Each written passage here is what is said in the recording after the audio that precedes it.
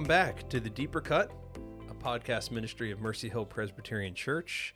Thanks again for joining us this week. My name is Tim Pasek. I'm one of the ruling elders at Mercy Hill, and I'm joined, as always, by my co-host and our pastor, Phil Henry. Phil, how you doing this morning?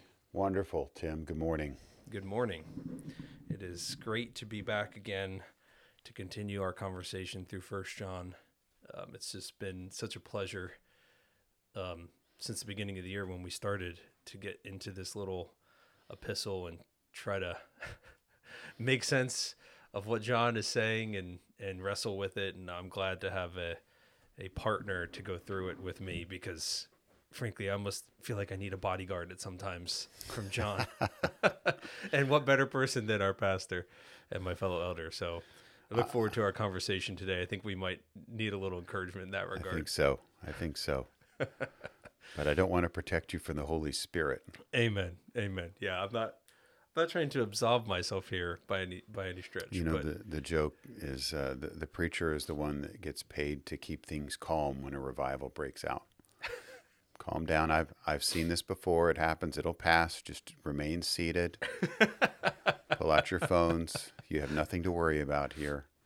The danger will not overwhelm you. Yeah. Although you have a quick exit in our sanctuary, so you could get out real quick if things got out of hand.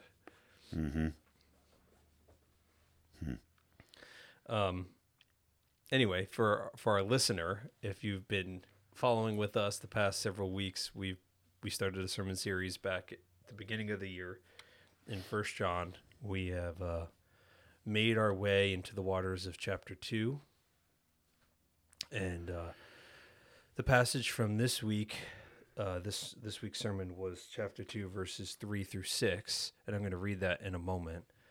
But I was saying to you, Phil, not long ago that I feel like it's just challenging to have the second section in chapter 2 separated even physically in Sunday to Sunday from the first two verses that you preached on last week, because those two really help support the hearer and the Christian in what John has to say this week, because otherwise it seems I was making some subtle jabs at the Apostle John and his barbs, if you will, or just his bluntness, which is helpful, but could be a little overwhelming, I think, if separated from the idea that Christ is our advocate.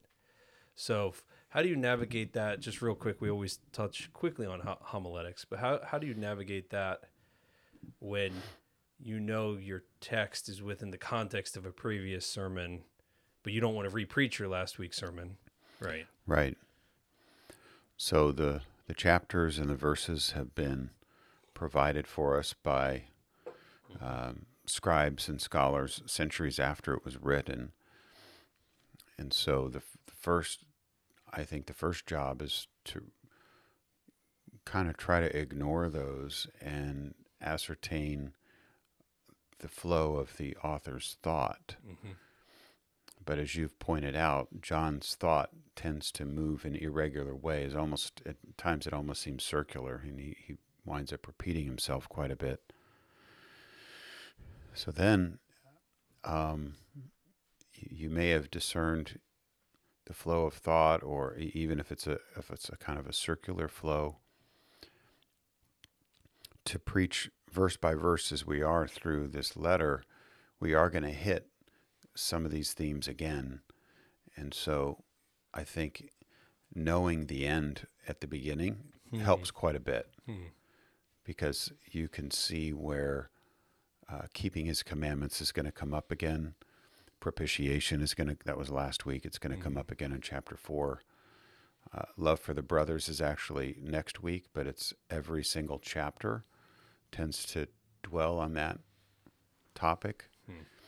And so maybe like a jewel that you turn it slightly and you're looking at a different facet of it each time.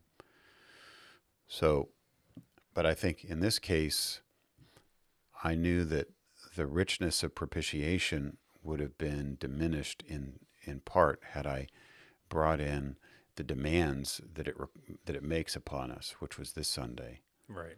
So, Christ our intercessor, Christ our God pleaser, which was the strong emphasis last week, really does set the stage. But because I made the outline months and months ago, I wasn't sure how it would play out. But through my years of study, I knew propitiation was an important word, so I just kind of had a hunch. Mm-hmm. So I don't want you to take this literally, but I do felt like I got lucky in making the break, John 2, 1 and 2, and then verses 3 through 6. It's a little harder to break it at 6 rather than continue on to 11, because there does seem to be 3 tests in that section, like there were 3 tests in 1, 6 through 10. But even there, when we saw the third negative test and then the third positive test trickled over into 2:1. Right. We talked about that last week. Yeah. I think you see something similar happening here where 2, 3 through 6 really sets up 7 through 11.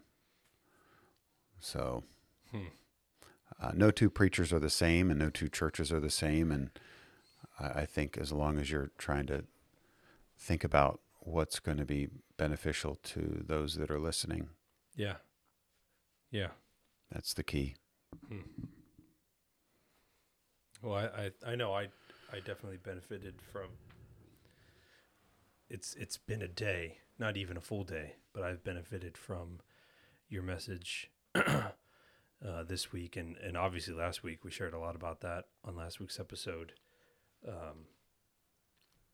But I also can see the challenge of the preacher, one with John, and I've confessed on this podcast that John is a mystery to me sometimes in his way of thinking, but then even more so when you have to preach exegetically through his letter, and it's not so clear cut, and you're just trying to follow the leading of the Spirit and do the best you can. And I appreciate you giving the thought to it that you do. So,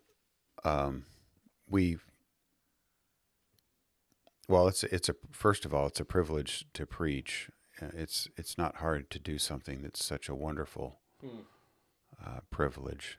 Amen. It does take work. I mean, but I was reminded in some of my outside reading this week that the most important person you persuade or preach to is yourself. And I'm the first hearer of the sermon. And if it falls flat or boring or feels uninspired, I can't, there have been many a night, Tim, where the leftovers just didn't quite cut the mustard. We dumped them in the trash and called out for pizza or something. You've probably done the same thing. We had every intention. That thing was, Yep. That lasagna was supposed to have legs for one more night, and it just didn't. So I'm not going to make the kids eat. And that's been a principle for parenting. We required our children to eat what we ate, really starting probably around the age of 1. Once they could handle solid food, we had a little micro blender. We put the food in the micro blender, and we whipped it up into some form or version of its previous self and tasted it. And if it tasted bad, have you ever tasted Gerber's peas? No, They're not good. Yeah. This is not a good thing to give to a child. You want to talk about how to teach a child to hate peas. Give them Gerber peas when they can't complain. And in a couple of years, those chickens are coming home to roost. Right. So I think preaching, you want to give food that's appealing. And so I lost my train of thought there somewhere, but that's some homiletics. Yeah, no, that's helpful. I always love this little section of our morning conversation about the deeper cut, getting into the homiletics. Maybe it's just because I'm a little nerdy in that regard, but it's fun to be able to kind of have a one-on-one with the pastor, if you will, and ask some questions that we probably they're not super high priority questions. They're not like, ooh, let me understand the passage better per se. I know we're getting to that, but it is really helpful for me as a churchman to remember that you are you're a preacher, and there's skill there, there's gifting that God has given to you, there's a calling, there's hard work that goes in, and I get to see that more than a lot of people get to see. And so I appreciate just peeling back one layer of that onion Sure. and looking at that. So, And speaking of persuasion, someone's persuaded if they do it.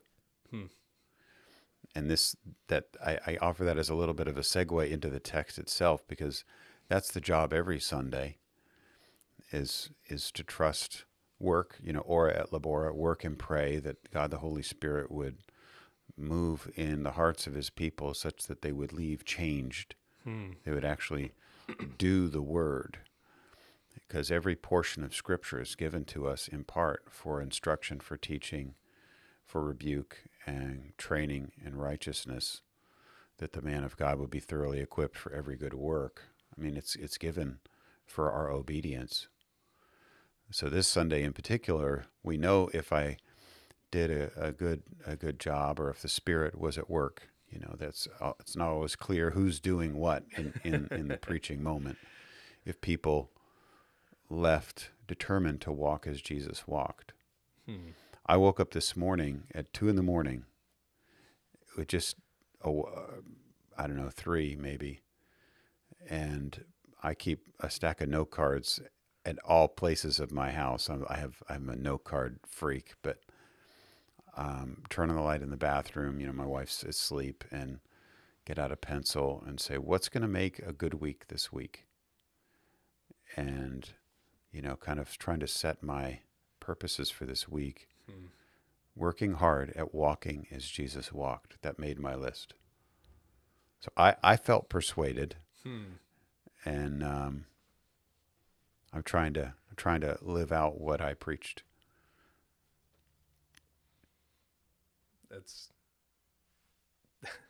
That's challenging for me to hear, in a good way. To hear that when you hear your pastor say that, you're like, ooh, I better up my game here. Well, I have a wife too, and so she's like, I think one problem with Reformed people is they drive a long way to their churches because they want good teaching. And I was looking at her and was like, whoa. So we're not just a good church if we get good teaching. And this Sunday, of all Sundays, I think is one in which we need to really maybe pay some attention to the tendency to, I think in the pre-show conversation, Calvin's phrase, frigid intellectualism or frigid scholarship, Right. where we're just learning, but it's cold and lifeless. It doesn't work itself out in our lives. Right. Yeah, well, we can get into that. I guess my question on my lips was going to be, is that a different kind of knowledge? Is that the knowing God that John is talking about? Well, that's a great place to begin. So one of our members, Sarah Bausch, again, this is a beautiful picture of life in our body, texted her husband a Bible verse from her Devos from Hosea, and it said, I'm gonna pull it out just so I can get the writing or the reading correct.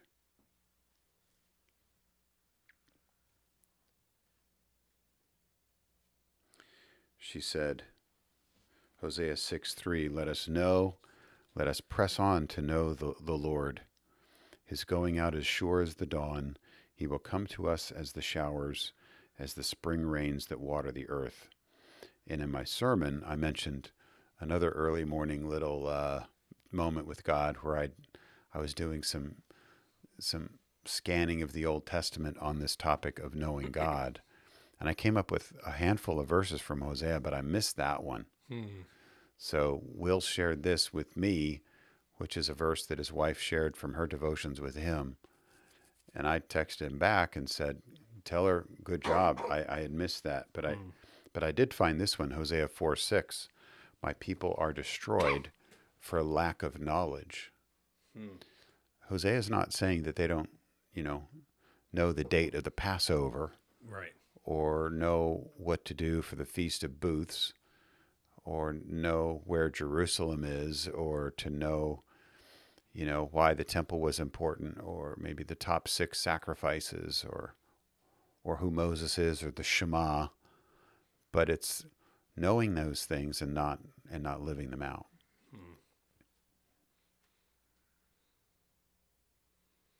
So it's a knowledge versus wisdom thing in a way. I think so.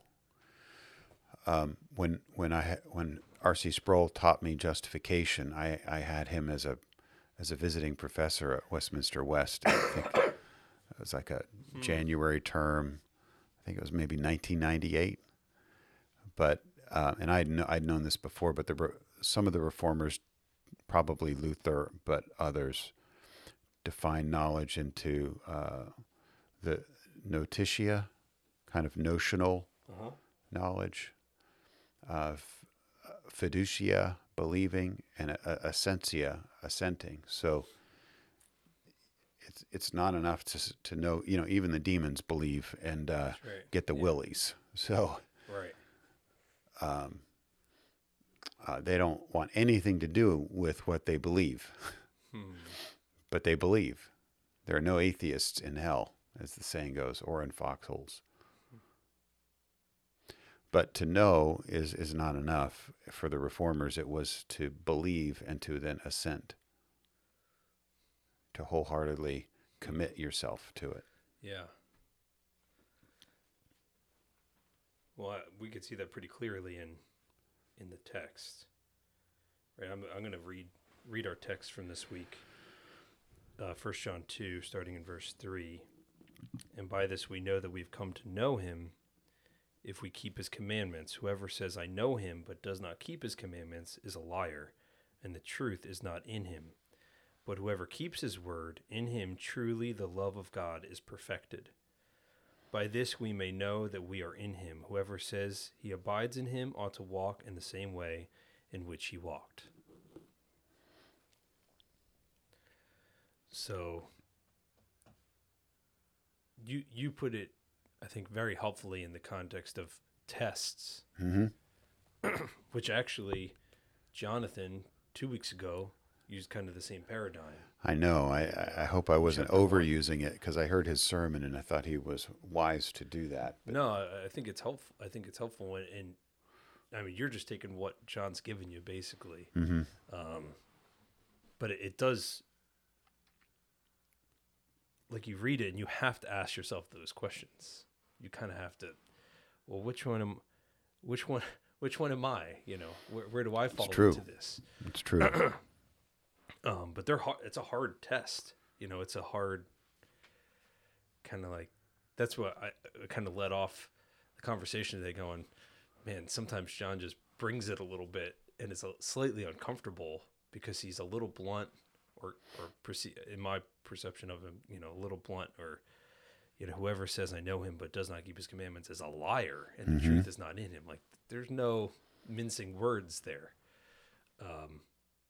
which makes me slightly uncomfortable. I think maybe that speaks a lot about me as a human being, not wanting to have that spotlight shined on me and kind of really see my flaws and imperfections. But nevertheless, it's a legitimate test. This isn't John being unfair or making something up. Like, he's not the professor who's stacking the deck and making a test that is on material that wasn't covered. True. Right? Or something like that. And that's why I had also mentioned that I thought it was a challenge for you as the preacher to have preached last week's sermon a week different than this week, because to me, when you're reading it, you come right out of Jesus is our propitiation and our advocate into this, and like, okay, I feel a little bit better about what John's saying to me now. But nevertheless, it's a hard test for sure. It is. I think also this is partly how to read John, so it's kind of a half step back to homiletics, but I think it's in the context of what we're talking about too. Let's remember, John wants us to remember and to have read his gospel. Mm-hmm. And 3 through 6 especially seems to evoke the spirit of the gospel of John. I didn't quote it in the sermon, but I did actually, John 1:18, I said, which is, no one has seen the Father at any time, but the only begotten in the bosom of the Father has made him known. And I think, if my memory serves me correctly, to make him known is the same word we get for exegete. He's explained him. He's revealed him. And then John 7:17, I didn't quote in the sermon, but if anyone wants to know if I am who I say that I am, let him do what I command. So we're so often thinking, I need to believe first, and then I'm going to start following. But Jesus, in that section of his teaching, seems to say that there's a kind of knowledge that can come through obedience. That simply by doing the right thing, we can discover right belief. And so I've taken that, and that principle is present elsewhere in the scripture as well. But I've taken that to mean, and I love, CCEF and kind of the good gospel teaching materials that they have. Mm-hmm. But sometimes there's maybe a tendency in Reformed circles to start exclusively with the heart. And evangelicals won't do anything if we don't feel it. Because then it's Catholic. We're so afraid of Calvin's phrase, that frigid scholarship, that we have no scholarship. For fear of it becoming frigid scholarship. And, a little cooler temperature in some of our religion might do us well. Just do what Jesus said. Stop thinking about it. Just do what the Lord said. Walk as he walked. And you might discover that there's truth there that you couldn't access from your current position of unbelief and waiting for belief. Mm-hmm. Easier to steer a moving car than one that's parked. Right. So the CCEF critique is, we don't always go inside out. Sometimes we go outside in.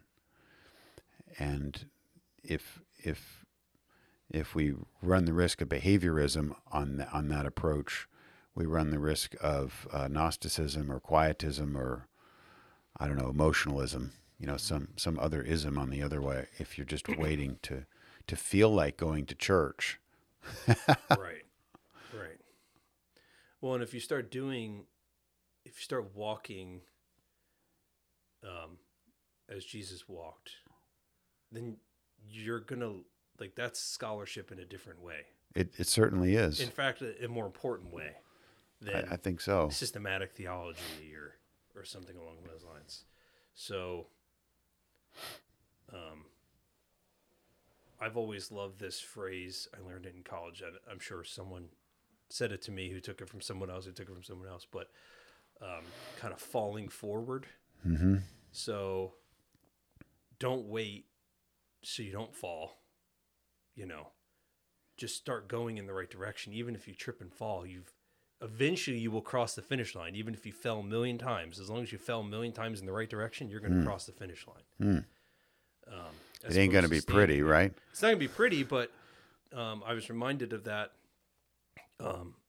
Calvin, kind of in his in the Institutes, when he starts talking about the Christian life and imitating Christ, he talks about we stammer and we stagger and we fall and we trip. But as long as we're making progress, is even as small as it is, and even though we hate that it's really, really small, it does not equate to what our desires are, even our own desires. True. Right? As long as we're still making forward progress, that's all that kind of God asks of us to do, in a way, is to be obedient, to walk in holiness to the best of our ability, given the gifts that he's given us. And he's given us everything we need. We're not going to do it perfectly in this life. But if you stand there and you don't do anything because you have to contemplate the plan before you take a step, then you're never going to make any progress. In fact, you're almost being left in the dust. True. So This is the kind of wisdom that leads us to tell beginning Bible readers, if you miss a day, don't get caught up. just keep Just reading. pick up the day where you're at. Leave Deuteronomy 14, 15, and 16 and just start at Deuteronomy 17. Yeah. Not just for beginning Bible readers, for any it's, Bible. It's a strong strategy You know, for any Bible yeah. reader. Yeah. I'm currently like half a day behind or a day behind on my Bible reading, but my Bible reading gives me 2 or 3 days at the end of the month where I can drop those missed days in there. So it's the same idea though, isn't it? Yeah. Yeah. That was my last point. My point was abiding in God, continuing in the knowledge of God, the knowledge that you gained when you first believed in the past, that you currently have in the present, and that you'll need in the future. That talks about growing in what we know. So how do you see growth in this text? Am I supposed to give you the answer that you gave us from the pulpit?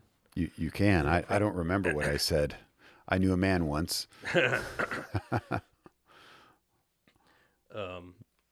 You highlighted verse 3, and by this we know that we have come to know him if we keep his commandments. So that shows in the words that John chooses, inspired by the Holy Spirit, that there is a process there, right? This is in the past, and it happened in the past, and it's still happening now.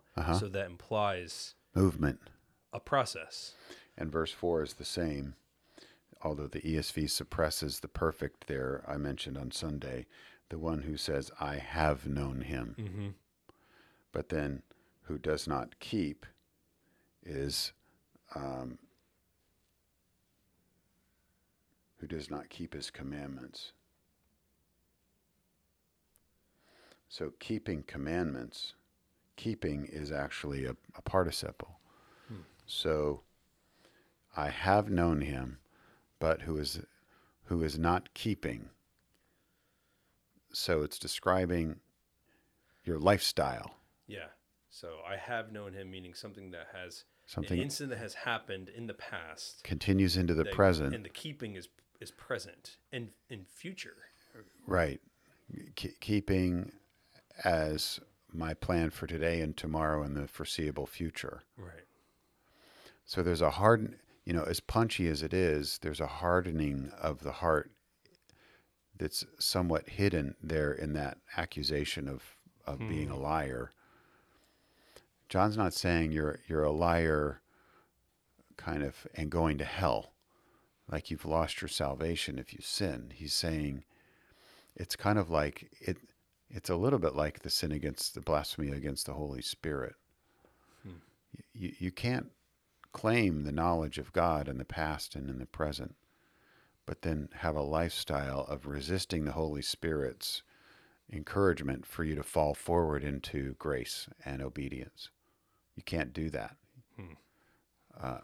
And in a sense, it's a hypothetical. Does this describe you, Tim? Are you a liar? No, Pastor John, I am not a liar. I do not want to be a liar. Okay, well then,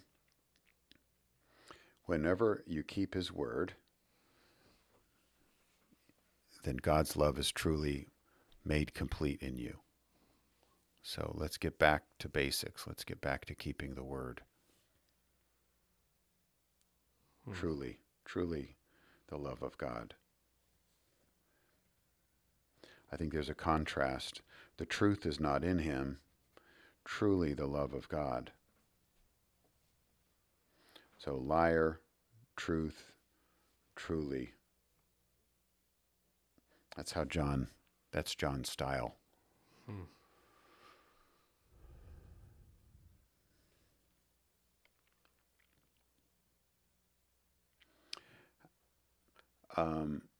Remaining, abiding, resting, verse 6. It's a new concept in the passage and in the letter.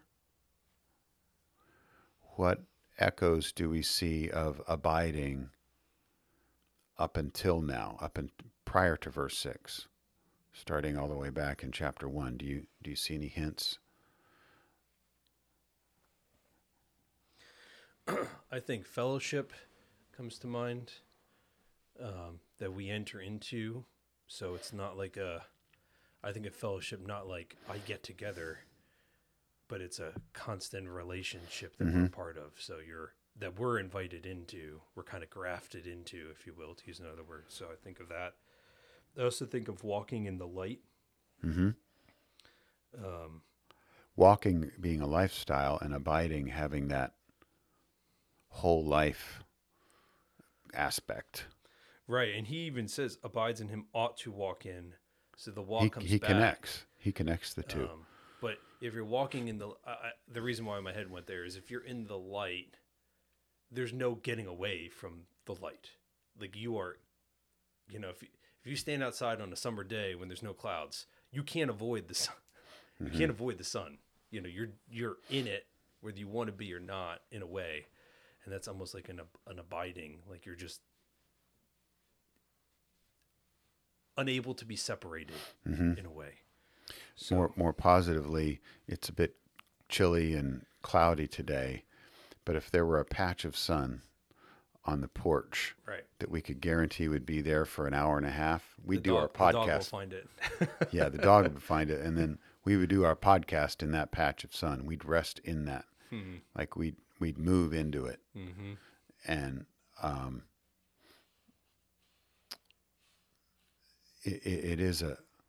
it's a pleasant thought to move into the light of God in that sense. It is a place of warmth and brightness in a chilly and overcast world.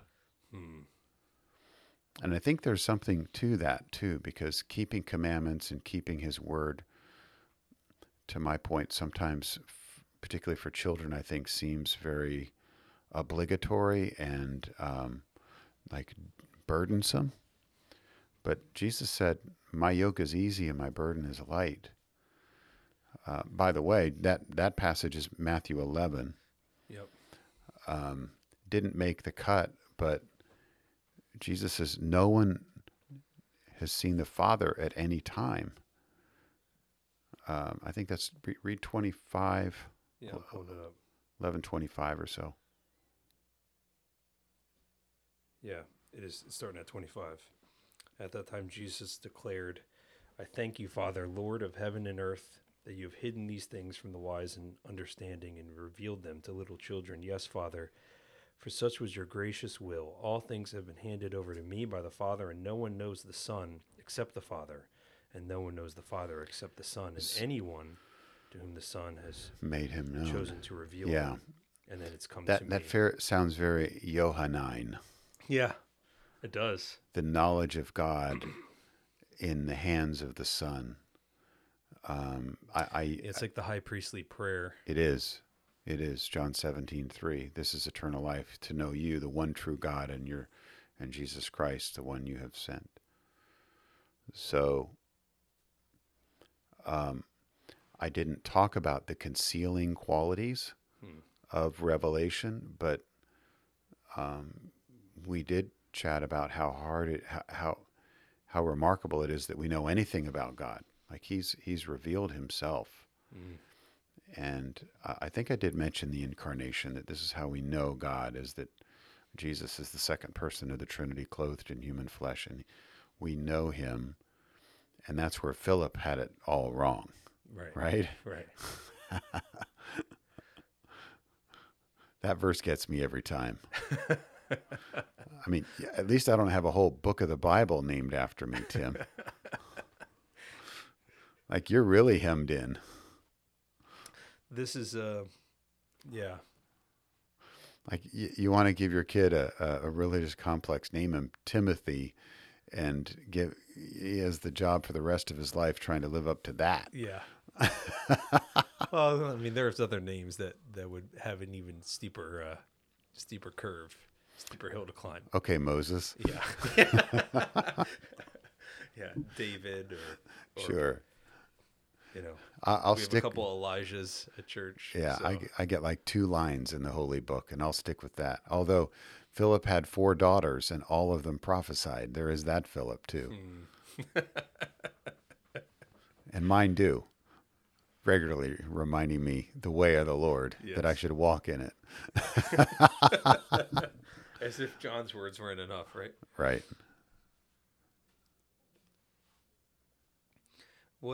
Can we spend 1 second, Phil, and talk about in verse 5, the love of God? You translated it, I think, as made made complete.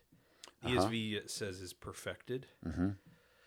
So, can we just kind of rest there for a minute? Because I don't think I don't know if you hit that specifically. Yes. In your sermon, but what is that? What is John talking about there? In that it's perfect, that God's love is perfected. So,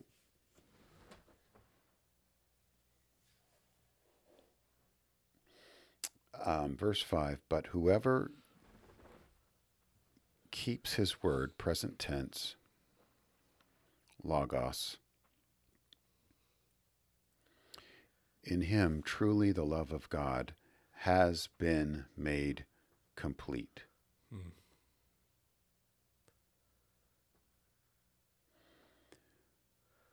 So, has been perfected.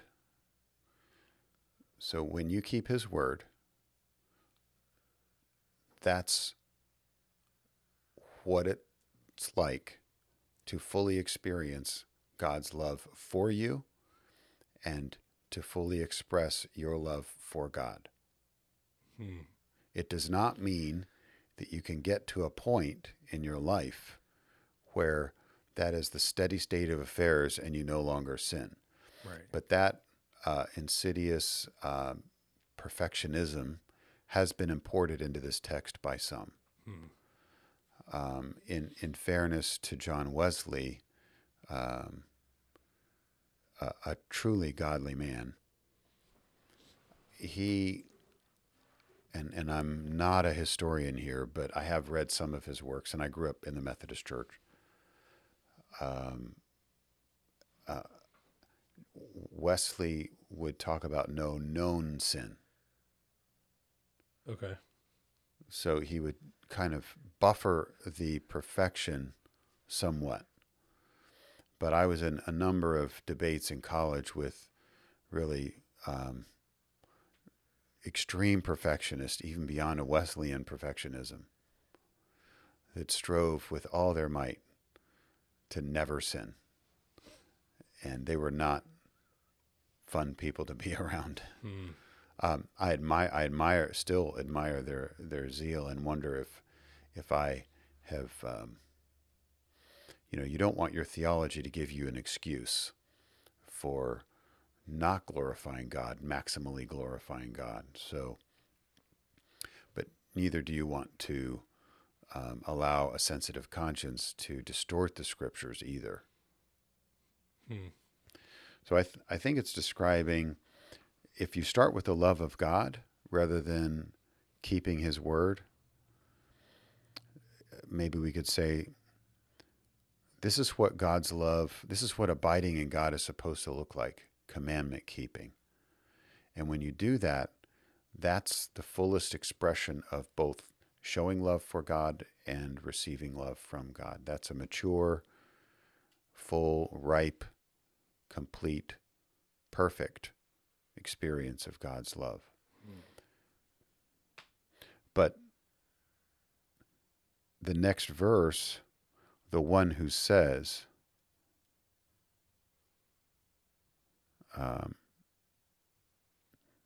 That's the previous verse. I'm sorry, but verse 6. Oh yeah, whoever says he abides in him. The one who says, Yeah. it's in the third person, but it's basically say, if you say, I abide in him, I'm remaining in him, then this is what you ought to do. So if the love of God is made complete in verse 5 in the sense of total final perfection, why do we have a verse 6?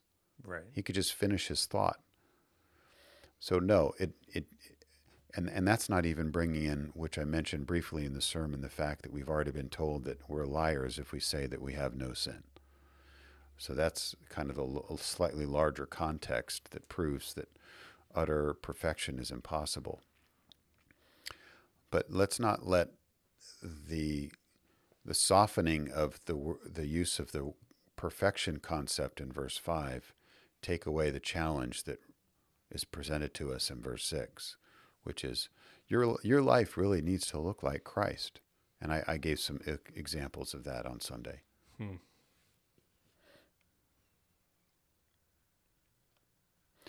So what did you get from that, or how do you It's what's your feedback there? yes. So understanding that to me is of paramount importance because it's the gospel. It's really the gospel there, because it's not going back to a test. Don't just do the minimum, right? Don't just go for the passing grade. But your A+ is in Christ, not in you. So you need to try here. And the more that you try, the more blessing you're going to receive in a way. I see that. Not because we earned it, but because it's the nature of our relationship right. with God, is that God's love desires, the reason he showed us the love in the first place is he desires us to be commandment keepers, word keepers. That's why it's perfected in us when we do it, because that's the purpose for which he sent his son. Right. Yeah. Yeah. John is abundantly clear from the beginning of the letter up to this point that he doesn't want us to sin, right? Like he says it multiple times, even at the beginning of 2, my little children, I'm writing these things so that you may not sin. Mm-hmm. So there is a kind of an active, there's an urging here for us to be active in being law keepers, in walking as we ought to walk, following Christ in the way he walked. But at the same time, he's just as quick to say, but if you do sin, if anyone does sin, we looked at that last week, Christ is our advocate and our propitiation. Or if we say we have no sin, we deceive ourselves and truth is not in us. But if we confess our sins, he's faithful and just to forgive us. So it's this almost like it's like a ping pong match, back and forth. Like, don't sin, but if you do, there's grace here in Christ. But don't not try. I don't know how to put this in my own words, but I feel like I'm kind of going back and forth in that verse that we lingered on there for a second, that the love of God would be made complete or perfected, to me is kind of the middle, like the balancing weight in between those two ideas, because it's that's where we see this kind of complete enveloping fellowship come into play, when we're doing as we ought to do, but it's not of our own strength necessarily to do that. Maybe you have a better way to explain it. No, it's good. I'm just, my mind is ranging to controversial commandments that Christians don't keep. Okay. So, you know, wives, submit to your husbands as unto the Lord. Husbands, love your wives as Christ loves the church. Children, obey your parents, for this is right.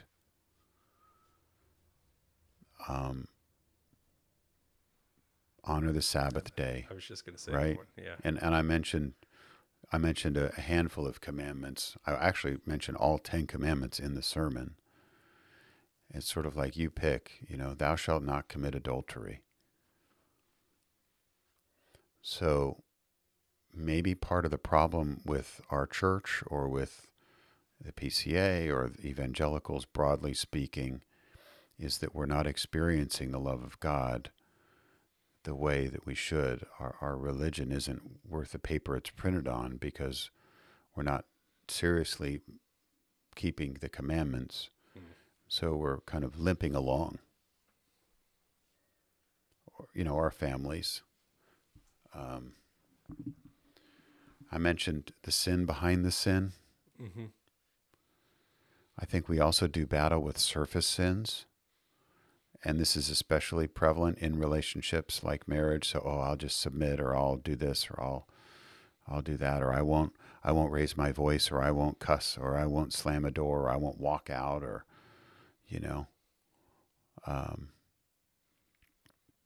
that's not enough. That's not the kind of word keeping that perfects the love of God. Because it's not based on the knowledge of God. We read in Hosea, my people perish for lack of knowledge. I think marriages are dying because people aren't in relationship with God. They're not vitally abiding in Christ, in God through Christ. And so they're not able to keep God's word. And we're just all over the map, Tim. Yeah. So my heart is heavy, I think, in terms of some specific areas of obedience culturally. I mean, LGBTQ and you're fine the way you are, no one's going to tell you that you're wrong. I've been accused of hating gays, and I don't. God doesn't. I don't, but God hates sin, and there is no love of God for people that will not keep his commandments. And that starts with me and every other deviant that's out there. So, culturally, I think there's people are perishing for lack of knowledge of God. And I think in the church and in families, pastors. So I liked your point, that balancing point. Verse 5, I think, is maybe an untapped heartbeat of our Christian experience.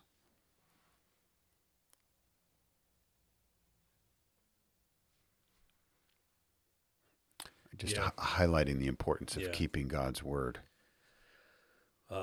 My mind jumped to Psalm 1 when you were just talking. Mm-hmm.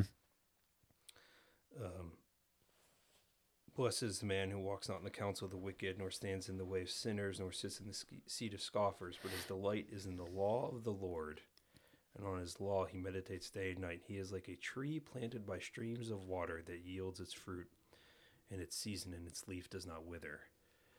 And I think we're all too comfortable being fruit staplers, meaning we're trees that are not tapping in to that living water. Yeah. We barely are getting a drop, but we hide it by taking good fruit elsewhere and stapling it onto our branches, and then it withers, and it's not growing from us. We're kind of stealing it, if you will, to hide the death and the decay that exists there. And I'm being overly dramatic here, but I do think that's true often, especially in churches, in groups of believers where we don't want to admit when we're sinning. We don't want to confess our sins. We don't want to get called out. So we do a lot of surface stuff to be good, to act good, to do the quote unquote right thing. But we're not. I loved you mentioned this, I think, when you're talking about devotions with Polly, and just kind of letting the light of God kind of seep down below the surface. Yeah. And I love that imagery because I'm like, oh man, I struggle with that. Yeah. I do not, I don't like it. It's uncomfortable. It's sometimes awkward. It can be embarrassing. All these things. It's the vulnerability that kind of gets drawn out to the surface. But that's what we need. We need to be planted by streams of living water. Right. And that means I have to love the law of the Lord, and the law is hard. I don't keep the law perfectly. I don't, if I'm honest, I don't keep those commandments. So, and this is all kind of wrapped up in the whole of John's text here with the cyclical nature. But, yeah, it is a problem. It is a problem in our lives personally. It's a problem in our church. It's a problem in Big C Church. And I think that going back to, the oomph of your sermon and knowing God and having fellowship with him, I don't know what it is, Phil. It's almost like we get distracted and we don't realize just how amazing and important. It's vital. And I mean that by the truest definition of the word. It's vital to our lives. And I think we downplay that.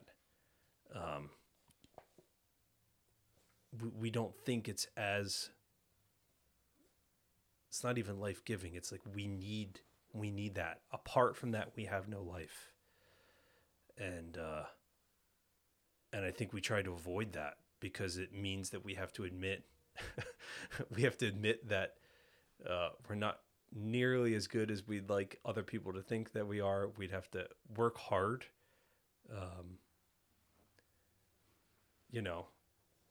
and I think for me, I'm lazy. I'm conceited. I'm prideful. And I want to be served, and those things all get in the way of my relationship with God. They suck the life out of me. So my sermon title, and I didn't get to this, I didn't actually want to get to this because I feel like the book's somewhat dated at this point, but it's still an excellent book, Knowing God by J.I. Packer. Mm-hmm. And at some point weeks ago, I said, this sermon has to be called Knowing God. And I don't really care what the text says. That's my sermon title. I'm going to make it fit, doggone it. So how'd I do? I mean, I think it is. It was good. I think I struck the chord. I hope I did. At least an important chord in that text. But Packer. You didn't quote Packer, did you? No, I didn't. You did not quote Packer. No, I didn't. Yeah. And that was on purpose because once on the nose for you. A little too on the nose. Yeah. And once I started quoting Packer, I'm like, I'm not even going to preach. Just read this book, okay? But he opens his book, chapter 1, The Study of God, by quoting a Spurgeon sermon from January 7th, 1855. It has been said by someone, this is the quote, that the proper study of mankind is man. I will not oppose the idea, but I believe it is equally true that the proper study of God's elect is God. The proper study of a Christian is the Godhead. The highest science, the loftiest speculation, the mightiest philosophy which can ever engage the attention of a child of God is the name, nature, person, work, doings, and existence of the great God whom he calls Father. That's theology.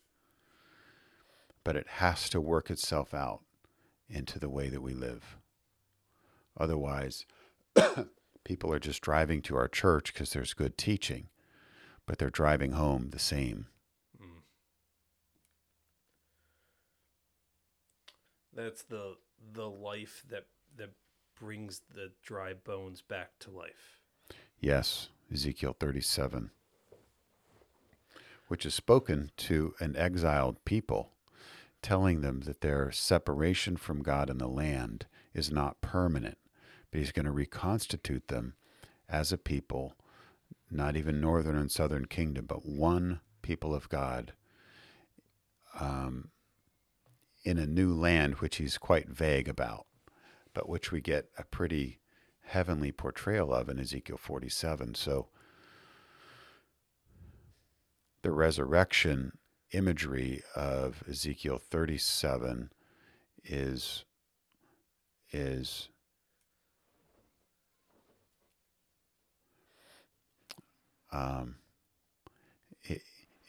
it makes the point that only God can give us the life that we need.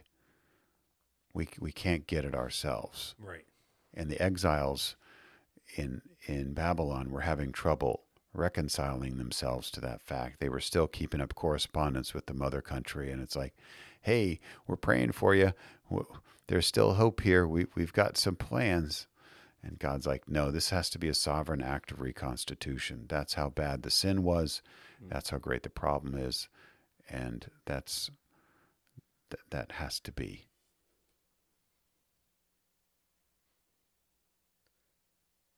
Yeah, my head went there, Phil, because it's almost like if we don't strive to keep God's commandments, we're just dead bodies. I see. That are hearing knowledge, right? But we're still dead, right? In a way, like there's no fruit. We're not tapped into that living water that I was talking about in Psalm 1. Mm-hmm. So maybe that's the new heart image too in Ezekiel 36. Removing the heart of stone. Same idea, right? Mm-hmm. Yeah, I mean, God's word is powerful. I mean, you quoted from Timothy already. So it's God's work in us. It's not us like pulling ourselves up by the bootstraps here. So let the listener understand or not misunderstand what I'm saying. But if we're content to show up to church on Sunday and hear teaching and go home and do nothing about that in our lives, and you kind of mentioned this in the sermon, just kind of live whatever life you want to live, you're dead. It doesn't matter what you hear. It doesn't mean that God can't do a work in you, but when he does a work in you, that means it's unto life, into fellowship. And if you're walking in the light, there is no darkness. So that goes by it has to. Like you have to be moving forward by the work of the Spirit in your life. So if you're fighting against that, then you got some questions. I mean, this is the test, right? This is the test. That this John text, puts before this text has some things to say to that for sure. Yeah, I can. Just a quick aside, personal anecdote. I remember when I was born again, and I can remember having the thoughts in my head about you don't keep the law. You're not nearly as good as you think you are. Mm-hmm. Point proven, Tim. Even when you know you've done wrong, you have no real desire or no real heart of remorse for that. Like even in in the few moments in your life when you would honestly say, I was wrong, which is not like me. Doesn't happen often. And happened even less. But even in those moments, everything in my body wanted to come to my own defense and say, no, but this, or no, but this. Or even if I was willing to admit my fault or my wrongdoing or my sin, it was, well, look at how good I am for admitting that I'm like, even my repentance is tainted in a way. And that idea kind of coming into my, God working in my heart and helping me understand that was like, oh my, like, woe is me. You know, I felt like Isaiah at the moment. Mm-hmm. Woe is me. You know, like, what am I to do? What am I to do here? Like, I am completely crushed by a mountain of evidence against me. And if I were to try to ignore that or just go, oh, well, you know, gotcha, I just got to be a better person, or I got to do better things. That, like, it's like not even a drop in the ocean. You know what I mean? Like, it amounts to nothing at the end of the day. Which is why it's so helpful in verse 5 that keeping his word and perfection is tied to the love of God. That's right. And you began to discover, you started a journey when you were born again, that God's love, he desires his love to be made perfect in you, which means Amen. It's about a lot more than whether you were right or wrong. That's right. Yeah. But not less, because it is about whether we're right or wrong. But it's about a lot more than that.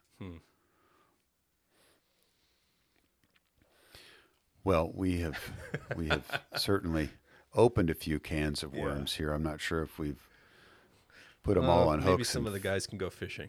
Yeah, there you go. We gave them some bait. The bait is out there. That was, you know, cards on the table. I'm always excited for a new sermon series.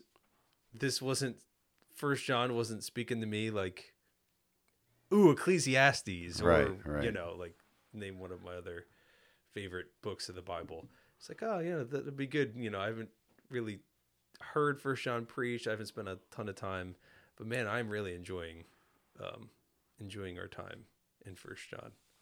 So I'm learning to, John's growing on me in that regard, in unplanned and exciting ways. So thank you for the conversation, as always, the coffee, and for your preaching, your faithful preaching, even through kind of difficult text. One, just because John is difficult, at least to me, but also difficult to say hard things to people that you care about, people that you do life with. So thank you for that, because it is helping. It's helping us. It's helping us to